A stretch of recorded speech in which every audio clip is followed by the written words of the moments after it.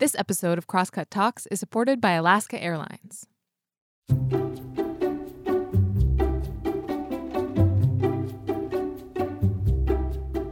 Hey, welcome to Crosscut Talks. I'm Mark Baumgarten, the managing editor at Crosscut, and today we're talking about space. But space is a huge topic, so let's narrow that a bit. This conversation is about the space race and the newest players in that endeavor. Last year, some of the biggest news about space exploration revolved around billionaires. Both Jeff Bezos and Richard Branson traveled into space. Those very high-profile and very brief journeys were a result of the relatively recent push by private companies to join Earth's more technologically advanced nations in reaching toward the heavens. Blue Origin, SpaceX, and Boeing have all played a major role in recent developments in space technology. Even NASA's Artemis mission to get a woman and person of color to the moon is outsourcing aspects of the mission to private companies.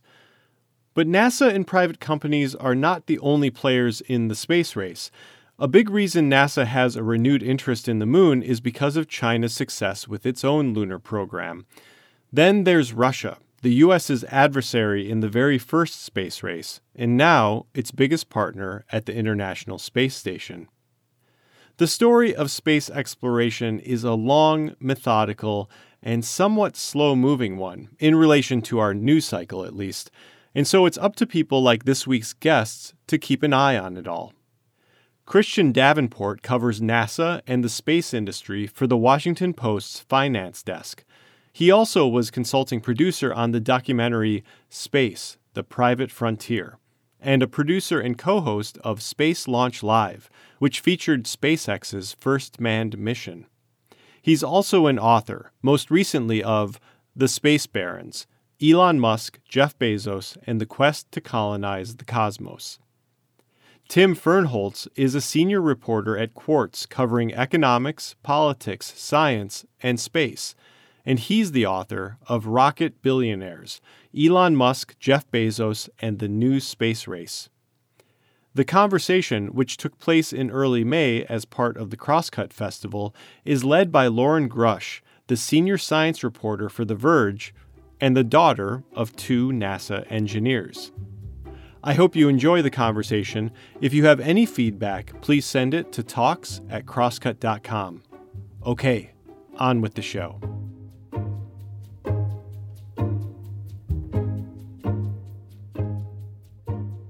Christian and Tim, welcome. Thanks for having us.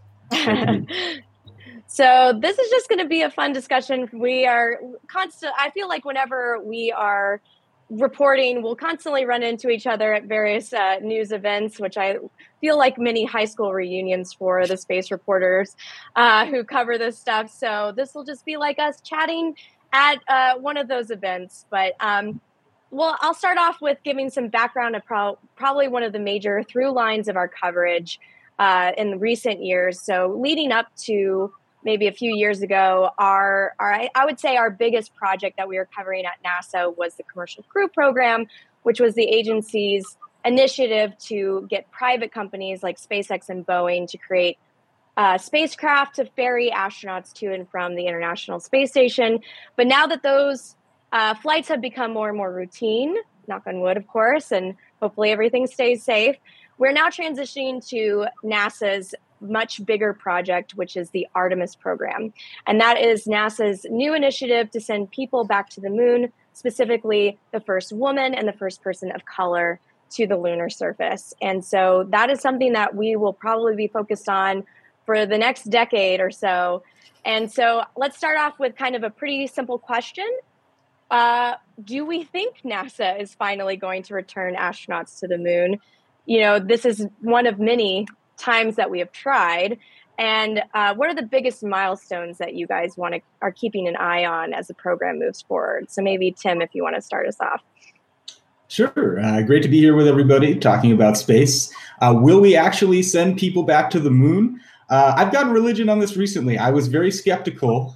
If we think about this moon program, it's really been going on since the Bush administration in different varieties, and progress has been slow.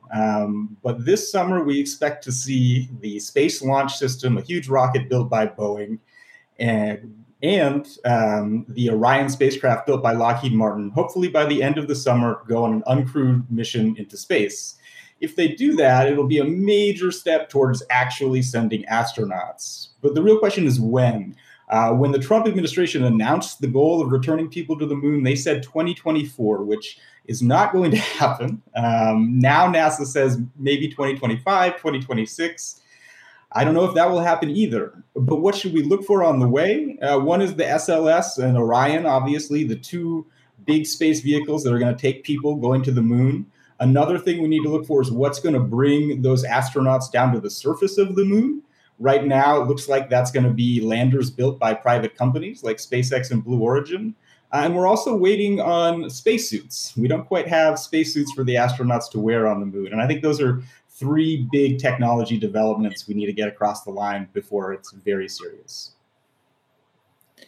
Yeah, I agree. I mean, there's the technological challenges, but what has prevented, I think, NASA from getting to the moon isn't necessarily the technology, it's the politics, right? Because as Tim mentioned, this has been something that, as a country, we had been fitfully trying to do on and off for many administrations. You have George W. Bush say, we're going to the moon. And then Obama comes in and says, well, we've already been to the moon. We want to go to an asteroid or to Mars. And then Trump comes in and says, we're going into the moon. But what gives me hope, and I guess I have a little bit of religion as well, is that when the Biden administration came in and they, laid waste to virtually all of the programmatic scaffolding that the Trump administration had put up, except for Artemis and notably the Space Force. And I think that continuity, which we haven't had in a long time, gives us hope. The fact that we would send a woman and a person of color, I think, helps build a political constituency and helps the American public go along with it as well. So those technological challenges that Tim laid out are key, and those are significant hurdles. But it seems like, at least initially, the politics is starting to come along, which we haven't seen. Yeah, I agree. And that was good. What was going to be what I added. I think also what was really smart about Artemis, which was created under the Trump administration, is that it did have a good branding, sending the first woman to the moon. That's a great idea. And the whole Artemis program name is wrapped up in that goal. So I think that was a very smart way to make sure that the program survived. I'll say one of the milestones that I'm looking forward to, along with, or not looking forward to, but what I want to see along with the technology that Tim mentioned, is also more of a purpose for what we will actually be doing on the moon. I believe I saw something recently. I think it was Bob Cabana mentioned that, they don't want to get stuck on the moon, but then it's kind of also, well, why are we going? I think having them explain a little bit more about the goals of going back to the moon rather than just actually going would be something that I'm really looking forward to have NASA address, which I hear they might be doing soon. So that'd be great. Now, as I mentioned, Artemis is just one of plenty of high-profile programs at NASA that is sought to return humans to the moon or send them to Mars, but they've never panned out. And in the meantime, there's been a lot of hand-waving about China and its advancements in space, especially as they ramp up a possible lunar mission with humans. And there's a lot of concerns about, what if China overtakes us in space capability? What are your thoughts on, these concerns about China and its progress in space?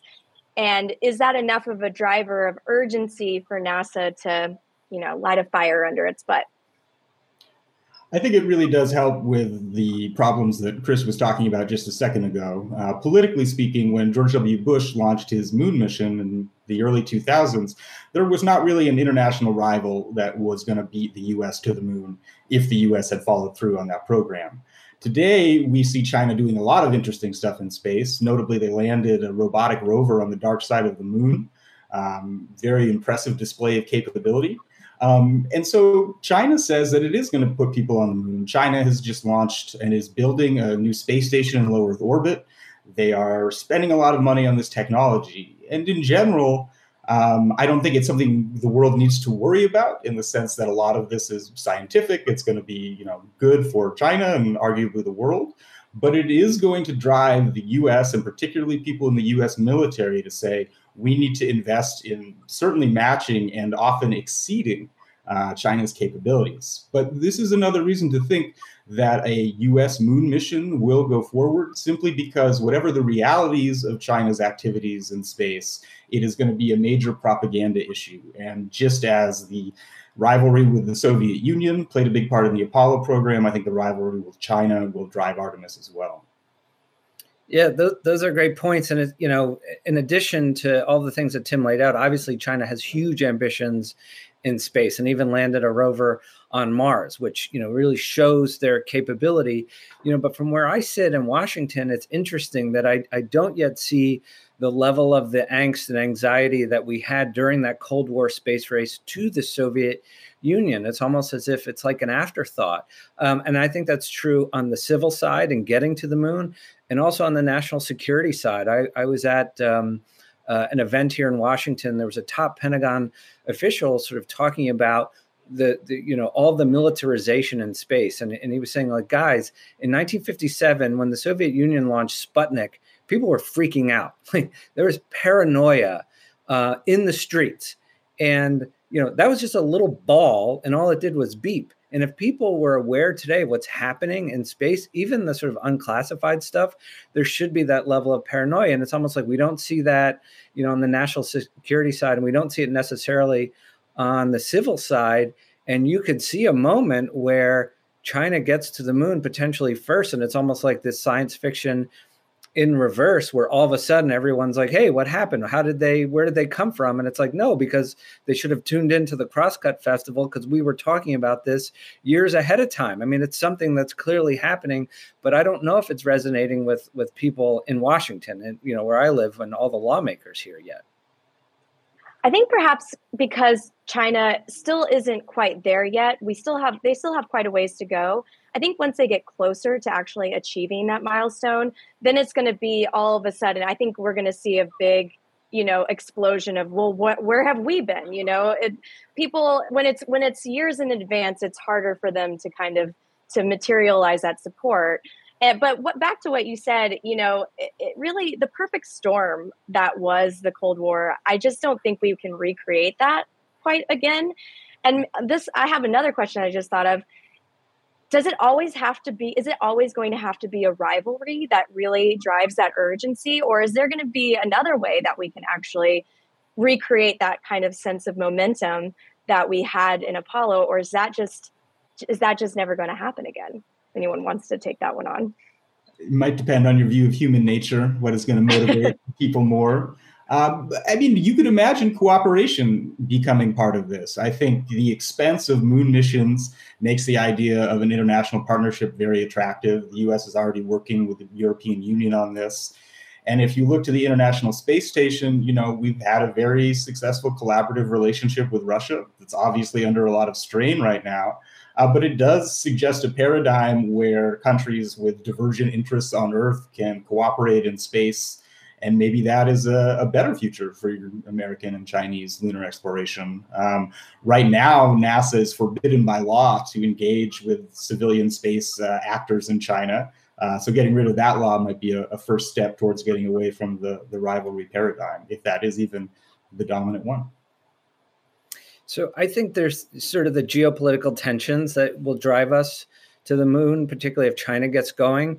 I also wonder, what I'm curious about is if there's an economic one.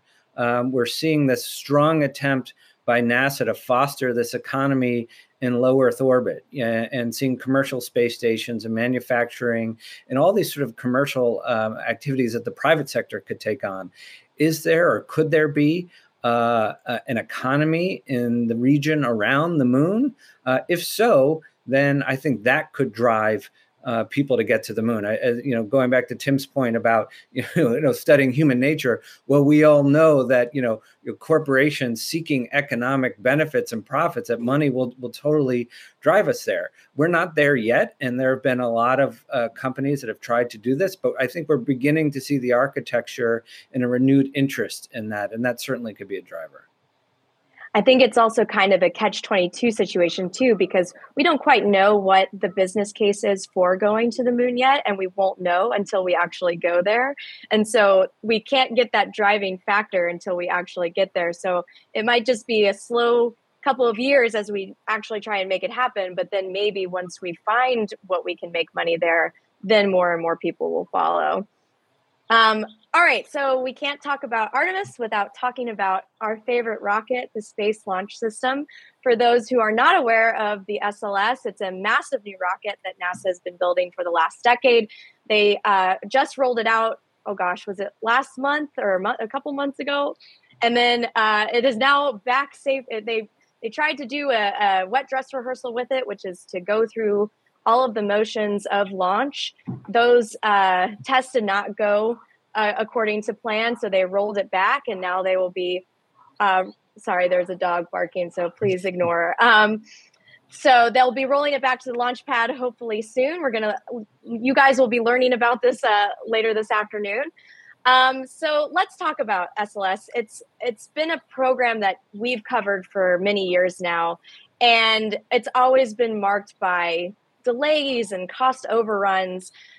What is it like for you guys? And I can answer as well. Now that we're finally on the cusp of actually seeing this long, perennially delayed rocket finally launch. Well, it's kind of interesting for me. I write a lot about the private side of space. And for a lot of my sources and the people I talk to, the SLS has been sort of a symbol of everything that is wrong with how NASA manages contracts and builds vehicles to go into space. But it is also a very important thing for NASA and the country that thousands of people have worked on. We've spent hundreds of billions of dollars on it, and it's sort of surrounding accoutrement. So it's kind of bittersweet. If it succeeds, it is going to be a big victory for NASA. But my hope is that we will look back at the path to create that rocket and take a lot of helpful lessons for how the space agency should do stuff in the future. And you have to wonder, if NASA was starting over today, would they build an SLS rocket? I thought it was really interesting not to, here we are at the Seattle Crosscut Festival, where we're leading edge of thinking, and it almost seems criminal to bring up a federal procurement point, but it is sort of crucial. That language, Christian, don't stop. That they changed the model from a cost plus, which is where NASA keeps throwing money at these contractors, sort of almost no matter how much they need, to what's known as a fixed price contract, where they say, you build it, it's going to cost this much. And if it costs more than your bid, then too bad. You have to eat those overruns. And SLS is obviously a cost plus program. It's been years in delay. I just don't think they would go down that route. And the other thing, of course, is in all of this time that NASA has taken developing that rocket, now in relatively short order, it could have real competition that it didn't have at the time it was born from SpaceX's Starship rocket. And if Elon can get that rocket flying, presumably it'd be a lot less expensive, be fully reusable, that you almost have to wonder, so what is SLS for? So I think it's just born of a different time, as Tim was saying. Yes, someone I spoke to when for our report when the rocket rolled out is they claimed that this was probably the last rocket of its kind in terms of how it was built. So it's probably the last, it's the end of an era for NASA as a rocket builder. And now we're watching NASA transform into an agency that spurs development of the commercial sector and is less, in charge and does oversight of the rocket building themselves. So it's an interesting time to be a space reporter as we, witness NASA make kind of a bumpy transition into this era. All right, let's shift gears and talk about Russia. It's hard not to talk about Russia and space right now, especially everything that's going on. They're our biggest partner on the International Space Station. And the country's decision to invade Ukraine had quite an impact on space relations and dominated our coverage over the last few months. So what do we think the future of the ISS really looks like? There's constant concern and worry about the ISS partnership and Russia pulling out of it, especially given the comments from our good friend Dmitry Rogozin, who likes to bluster. He's the head of Roscosmos, Russia's state space corporation. He says quite a few things, but it's our job to navigate them. So what do we think that future really holds for NASA and Roscosmos? I'll take this one. I think, I think we're stuck. We need them and they need us. It's just a matter of how long we stay married together. I mean, the International Space Station was built for science and research, but also for diplomacy and these ties. And it was built at a time, sort of coming out of the Cold War and trying to thaw relations between these nations, particularly the United States and Russia. Today, would we partner with them in space on a space station? Probably not. But we have. And the problem is they provide the propulsion to maneuver the space station. We provide a lot of the energy and power. And it's not like a piece of Lego. Yes, there is a Russian module or side and there's an American side, but you can't just break them apart. And from what I understand, if we wanted to take over the propulsion, that would be very difficult, despite, what Elon says, that's not something that's going to be easily done, particularly now because of all the debris. It needs to be, maneuvered a lot more frequently. So it's a very, very tricky situation, but you can see sort of below Dmitry Rogozin's comments, the adults sort of working together and talking together professionally, at least for now. But you have to wonder, is this a viable thing, in the years to come? It's all very interesting too, coming as we approach the scheduled end of the ISS. Right now, I believe NASA is authorized to operate it until 2028, and it'll probably be deorbited around 2030. And then no one will have a platform in low Earth orbit except for China and whatever private companies may launch one in cooperation with NASA. So it's a time of transition in low Earth orbit. And what's interesting for Russia, I think, is their entire space program is predicated on the ISS. Their rockets are designed to go there. Much of their spending is designed to train and service it. And so if Russia were to leave, it's not clear what they would be doing in space other than maybe being a junior partner to China. So on the Russian side, too, they have tough political choices as well as the practicalities of operating the habitat. I think another thing that kind of struck me, and I should have thought about this earlier, but a lot of NASA's biggest programs, such as Commercial Crew, rely so fundamentally on the International Space Station. And we had so much, anticipation for those first flights. But if we were to retire the space station in the next couple of years, which I don't think is going to happen, but it could, then all of that work that we put into those Commercial Crew programs, they can still go on, but the main platform that we would have would go away. And so it definitely behooves us to work together. So it'll be interesting to see, if the leaders above Dmitry are really keen on actually pulling out of this partnership. How do we think the Russian invasion will impact our relationship with the country in the future, as well as our relationship with other countries on premier space programs? Do you think this shows, the cracks in international partnerships, or is it still important that we maintain, have these kind of symbiotic relationships with other countries and other programs? Well, it's interesting. I think we're seeing with sort of international space politics the same thing we're seeing with, regular geopolitics, which is sort of new coalitions or maybe old coalitions reforming.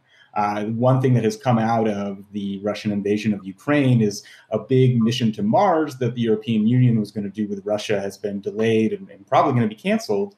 And now they're going to be looking likely for new partners. And maybe that's going to be an opportunity for the US or Japan or who knows. But international cooperation is a big part of the push to the moon as well. The US government has this thing called the Artemis Accords, where they're trying to get nations around the world to sign on to our sort of framework of what we should be allowed to do in space and who can build things there. You will not be shocked to know that Russia and China do not think this is a great idea. And so we're seeing these divisions sort of play out in space and on the ground, which maybe is not a promising outlook. But at the end of the day, doing stuff in space is so expensive that countries are going to have to band together to do ambitious projects. Yeah, and it comes at such an inopportune time in that, we are in this renaissance with space, and so much is happening. And you're seeing all of this capability in the commercial sector and companies like SpaceX that are leading the way and doing these extraordinary things. And it gives you at least a glimmer of hope that maybe we will be able to go back to the moon. Maybe we will have commercial habitats in low Earth orbit. Maybe it's even possible to get to Mars at some point. I mean, certainly not on any timeline that I think Elon is putting out, but maybe that could all happen if all of these countries and companies can come together. I mean, I do really think that's key. And, for all of their faults, Russia builds a pretty good rocket, and they've got good engineers. They know what they're doing in space. As Tim mentioned, China landed a rover on the far side of the moon. And, that rover on Mars, they're getting really good too. And yet we're prohibited from working with them. If that is also true of Russia going forward, I think it just makes those ambitious programs all the more difficult to achieve. I think, and also working together is one of the primary reasons we go to space, right? It is incredible that despite all of the tensions that are happening here on Earth, we still have been able to maintain the International Space Station. Operations there have not really seen any kind of bump or problem. And I think that just speaks to how critical space travel is in bringing people together. And so it is such an important geopolitical tool. So hopefully this does not, prevent NASA from coming together with other countries in the future. Hopefully it's something that we can eventually put behind us. Okay, so we've talked a lot about human spaceflight. Obviously that gets a lot of the attention when we're talking about space, but perhaps the biggest trend that's going to impact the space environment over the next decade is the proliferation of mega constellations in low Earth orbit. So you might have heard about Starlink, SpaceX's initiative to create a giant constellation of up to tens of thousands of satellites to provide broadband internet coverage to all parts of the globe. And I'd love to know what you guys find most interesting about this trend. I love covering it just because I think as we put more and more satellites into low Earth orbit, we're learning more and more about what that means. So what consequences do you think this will have on the space environment? And do you think that space internet will it be this moneymaker that SpaceX and everyone else anticipates it to be? I think it's a case, when you're talking about not hundreds, but thousands of satellites going into low Earth orbit, where the technology is outpacing the regulation. And here the regulation, it's not just a US problem. This is a global problem where there are literally no rules to the road and there's no traffic cop to enforce that. So if, for example, the United States government sees that there's going to be a collision, and collisions in space are really, really bad. I mean, they're traveling so fast. They create all this debris, which is then now really traveling fast. And if you ever saw the movie Gravity, you know what I'm talking about, because even something like, a nut or a bolt can, do a lot of damage. There's nobody, even if the US government says, hey, there might be a collision, they can't say, oh, satellite operator A, you have to move your satellite. They can't even enforce that, oh, the satellite has to have propulsion so that it can move or have a transponder. I mean, so I think and I know there's a lot of work in this regard, but it's not moving as fast. And meanwhile, all these satellites are going up there. And I think this is a real concern. And I knock on wood that there's not another major collision up there before there's some sort of rules of the road. Yeah, I think that's absolutely the problem that these constellations are creating and that needs to be solved. But I think it's worth saying, the reason that people are putting all these satellites up is they do think there's a major opportunity here. And I think what's sort of funny and interesting about this is these ideas of mega constellations came about in the 90s during the first internet boom. And all of these companies, including Bill Gates, Every Silicon Valley personage of the time invested money in launching these constellations. Most of them went bankrupt, totally failed. And then 20 years later, we're going to try and do it again. So it's a real interesting test case of how have things changed? Has the technology gotten better? Has it gotten cheaper to do things in space? Do we even need satellites to provide internet from space? So as a business story, it's sort of on par in my mind with like the development of like the Transcontinental Railroad. We're creating a huge piece of global infrastructure that could be a major economic impact, but it's also going to have a lot of unintended consequences. And that is what Christian is warning about. And even aside from the consequences to the space environment, there's also the questions that astronomers are asking. Are these satellites going to interfere with terrestrial observations? You know, how important is the night sky to most people? You know, if you see SpaceX satellites flying overhead, is that a bad thing for humanity, or do we need the natural sky? So in this case, the reporting on space goes in so many different directions. What's the government's responsibility? Is there a commercial opportunity? What are society's obligations to keeping the environment clean and pristine? So it's very complicated and interesting. And I do agree with Christian that I think it's going to become messy before it gets any clarity. And I think what's so fascinating about it is that we are having these discussions now as SpaceX continues to week after week launch batch after batch of Starlink satellites. And there are so many other mega constellations coming down the pike. We have Amazon, and then I think the European Union is exploring something. China is exploring something similar. So it's kind of like we're kind of struggling to keep up as this is happening in front of us before our eyes.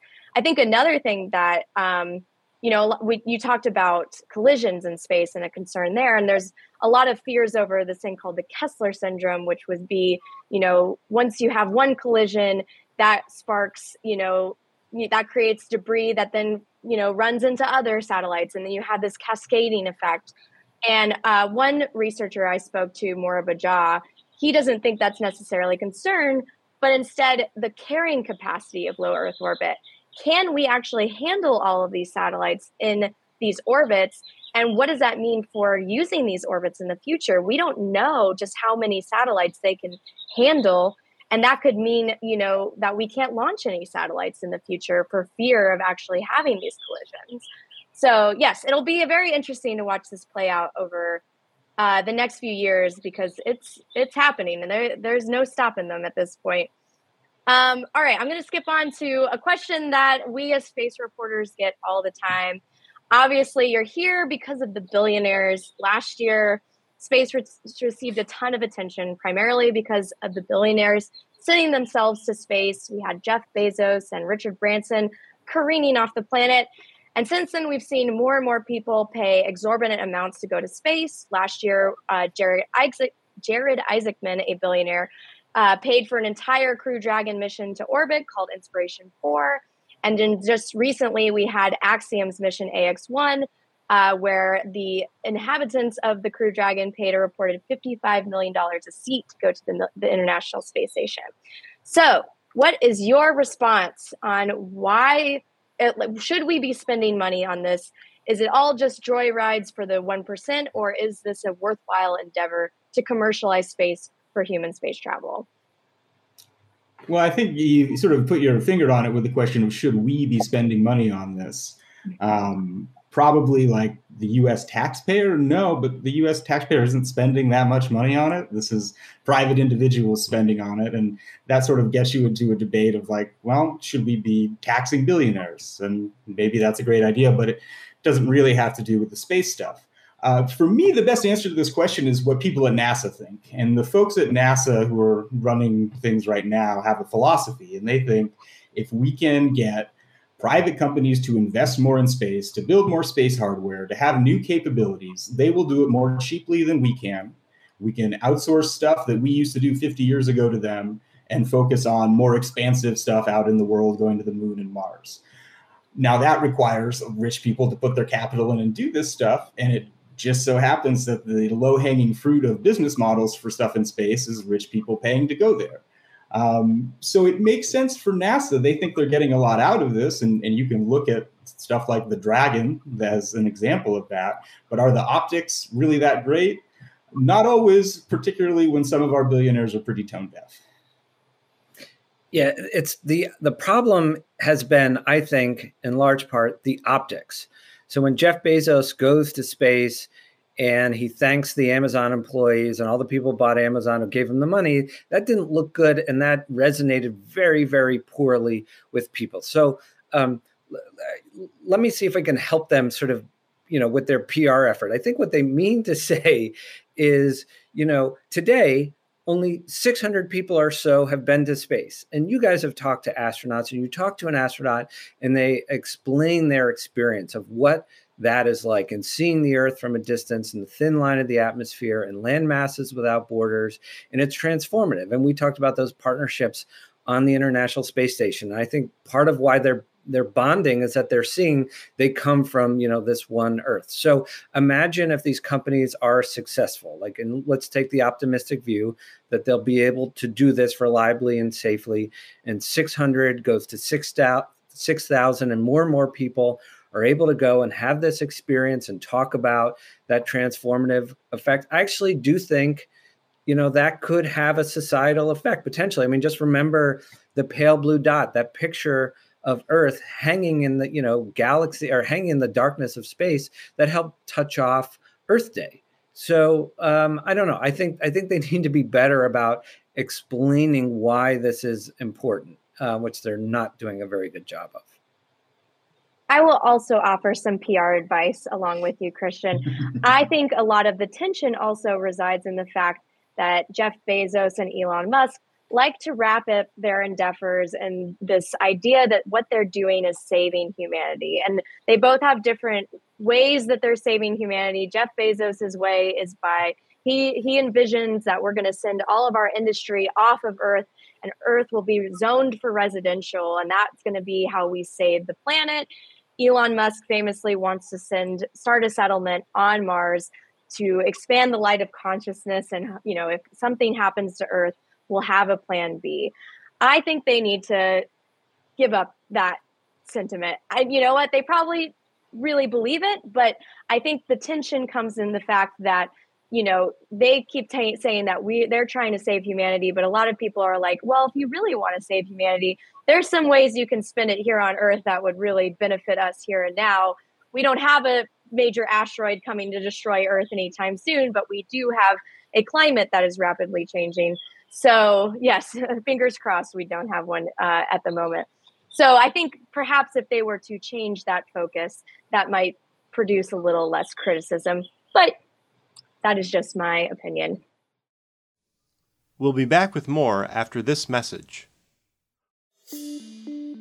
Dreaming of a long-awaited vacation? Take your travels to the next level with Alaska Airlines. They're committed to providing a higher standard of safety and cleanliness throughout your journey. From mask requirements and touch-free options to HEPA filters on board and fresh air every 2 to 3 minutes. Plus, their award-winning loyalty program, Mileage Plan, makes it easy to earn and redeem miles wherever you go, including destinations worldwide, thanks to their One World Alliance membership. If you're ready to land a low fare, next-level care, and the best experience in the air, book now at alaskaair.com.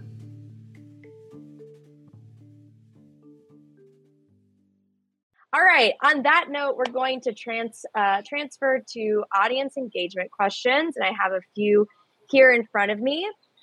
So first off, in regards to the International Space Station, what, if any, effect will Russia's invasion of Ukraine, sparking all of the global sanctions against Putin, cause to continuing ISS operations? I think we discussed that a little bit, but maybe if we want to expand, Tim, if that's something you want to take. Well, I think it's just really hard to say. NASA and Roscosmos, the people who are running the station day to day say it's business as usual. The station's going. We had U.S. astronauts land in Kazakhstan and come home. So in the near term, it seems like fine.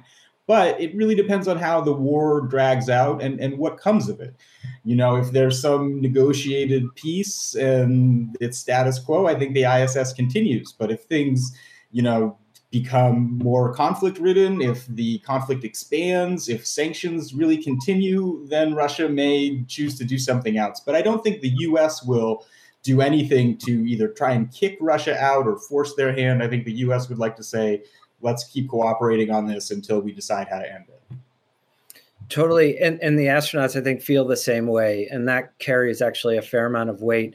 I'll just point to that moment where there was a change in command on the International Space Station, where one crew's arriving, the other crew's going home. This is at the end of Mark Vande Hei's mission, the NASA astronaut who broke the record for the single longest spaceflight duration, almost a year.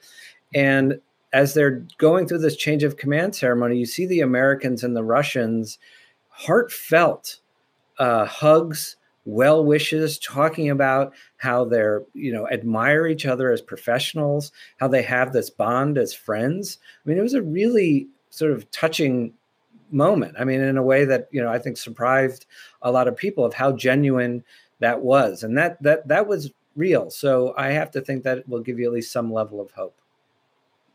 Yeah, I think we touched on this earlier, but unfortunately, it probably does not bode well for our future relationship with Russia. And right now, we don't really have any major projects that we're working on them with other than the International Space Station, which, depending on how you feel about it, that's either good or unfortunate. But I think it just means that Russia is going to continue to isolate themselves unless they change their tune or, come up with a better geopolitical strategy. All right, next question. And I'll just a reminder, if you want to ask a question, I think you can type it into the chat. Can you contrast the approaches to space of Bezos and Musk? I love this question. And is one better than the other? And who do we have better to talk about this than the men who wrote about the billionaires themselves? So I'll leave it to you to take it away. Well, I think for starters, there's a clear winner in the race, and that's SpaceX. They are going to orbit. They're flying people to orbit. They're launching satellite. They're doing all these things that Blue Origin can't do. So that's an easily answered question. As to the differences, I don't know. I'd be curious to hear everybody's answer to this. Obviously, SpaceX's engineering culture is very unique. It's Silicon Valley inflected. It's driven by the madness of Elon Musk. They have come up with a model of testing and rocket vehicle development that is very unique. I think people in the past would have said Blue Origin was a lot more traditional, a lot more like NASA.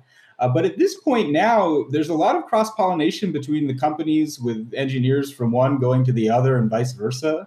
I think it's also interesting to see what kind of management decisions Jeff Bezos will make now that he is, reportedly spending more time with Blue. So I'm sort of curious. My question right now is sort of, how is Blue Origin's engineering culture changing? Because I think we know what SpaceX is, but I don't feel like I have my finger on what Blue Origin sort of methods are right now.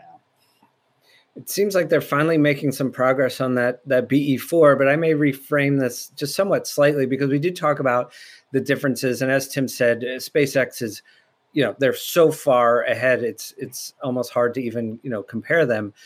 But what they have in common is really interesting too. I mean, they do both want to lower the access to space, or the cost of accessing space. They want this competition. There's a lot of focus on Blue Origin, but now we're almost at sort of the second phase where these companies have produced, sort of the next generation. That and some people in the industry call it SpaceX University or Blue Origin University, where these young, like a Tim Ellis, for example, who was at Blue Origin, then goes off and founds Relativity Space, or Rocket Lab, now going off. And you have to wonder if the competition for SpaceX isn't just Blue, but these other companies coming along as well. And you have a real ecosystem, but again, all with very similar goals of what they want to achieve, different methods and different cultures to get there. But it's just fascinating to me that it's not just these two anymore, that there's more that are coming that I think are really viable. I think just to talk about a little bit of the downsides of SpaceX's success, though, as we're very aware, yes, SpaceX is very far ahead of all the competition, but that also relies on a burnout culture that is pretty well documented. And we also saw, I think it was end of last year, when we had a Lioness essay come out about Blue Origin's culture as well, and how they wanted to be more like SpaceX's culture. And, so yes, these companies are producing great results, but we also have to think about how those are affecting the workers.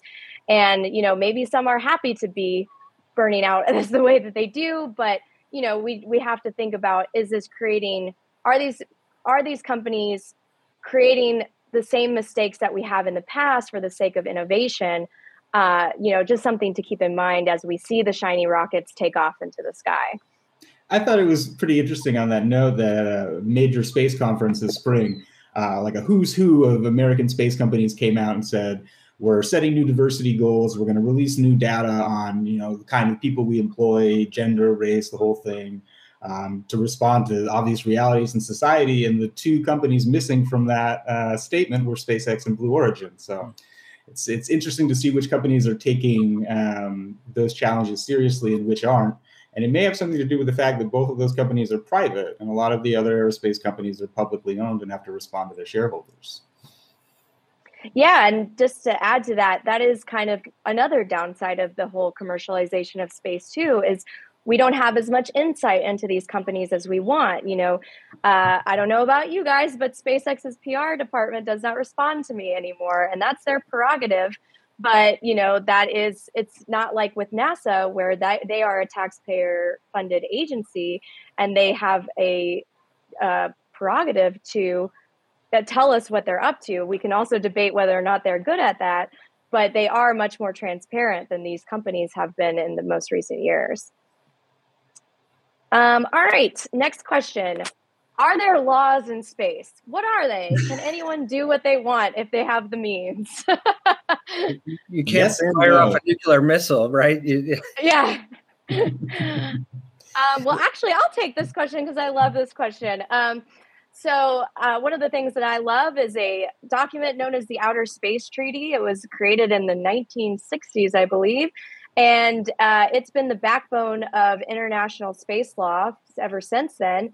And what it does is it outlines a list of guidelines for what you can and can't do when you explore space. One of them, as Christian mentioned, you cannot put weapons of mass destruction in space or in Earth orbit, thankfully. But it also addresses other things. You cannot claim territory on other worlds, for instance. So you can't go to the moon and claim the moon as your own. And also it dictates other things such as planetary protection. And that is the concept of making sure you don't contaminate other worlds unnecessarily and that you don't bring back alien microbes that would create an alien plague that would take over Earth. Yes, we did think about this stuff. So that is kind of the fundamental backbone. And then, of course, we do have laws and regulations that oversee how we launch satellites. For instance, we realized that we probably should take care of our debris that we put into space. And so with the US, we have a time limit for how long your satellite can be up there, or at least you need to figure out how to dispose of your satellite so that it just doesn't stay in orbit indefinitely and cause problems. So we do have quite a few laws and regulations. Whether or not we need more is a subject of ongoing debate. You guys want to add anything? Feel free. Well, I think the other challenge that Christian alluded to is that, we have a pretty broad basic principles of international law, but then each country enforces that sort of as they see fit. And there's no overarching venue that can adjudicate between, the US and any other country on who's enforcing satellite debris rules effectively. So it is a free-for-all. And that is why so many space stakeholders are worried about what the rules of the road will be going forward. We saw recently this month, the US government announced that it will no longer blow up satellites when testing anti-satellite missiles to prevent spreading debris. You'd think that would be kind of a no-brainer, but it is a big deal. And the hope in the space world is that more countries will glom on to stuff like that, norms of responsible behavior. But as anyone who knows about international law will tell you, it's very hard to say anything definitive or how long that will take. Yeah, it's a norm of behavior not to blow up a satellite. And the White House came out with that decree saying we're no longer going to do it. But if tomorrow China or Russia or some other country blew up a satellite, yes, there'd be strong words of condemnation. But would there be any action as a result of that? Probably not. Yep. And that's what I think makes the Space Beat so fun to cover is we will be following all of this as the years go by and as more problems arise and as more existential dilemmas arise with more and more innovation and more business cases that pop up in space. So it's definitely a very dynamic time to be covering space. I'm so happy to call you guys my peers, and I look forward to seeing what we write in the future, and I'm look forward to seeing you at the next launch that we all attend together. But on that note, it's time to say goodbye. Let me pull up my notes. Thank you so much for joining me, Tim and Christian. And that's it for today's episode. Thanks again to Lauren, Christian, and Tim for the talk. And thanks also to the folks in the audience who asked questions. If you'd like to be one of those audience members for a future Crosscut event, go to crosscut.com/events. This episode of Crosscut Talks was produced by Sarah Bernard and Brooklyn Jamerson Flowers. It was engineered by Rusty Bacall and Victoria Ralph. The event was produced by Jake Newman and Andrea O'Meara, and Chris Novich managed our audience engagement.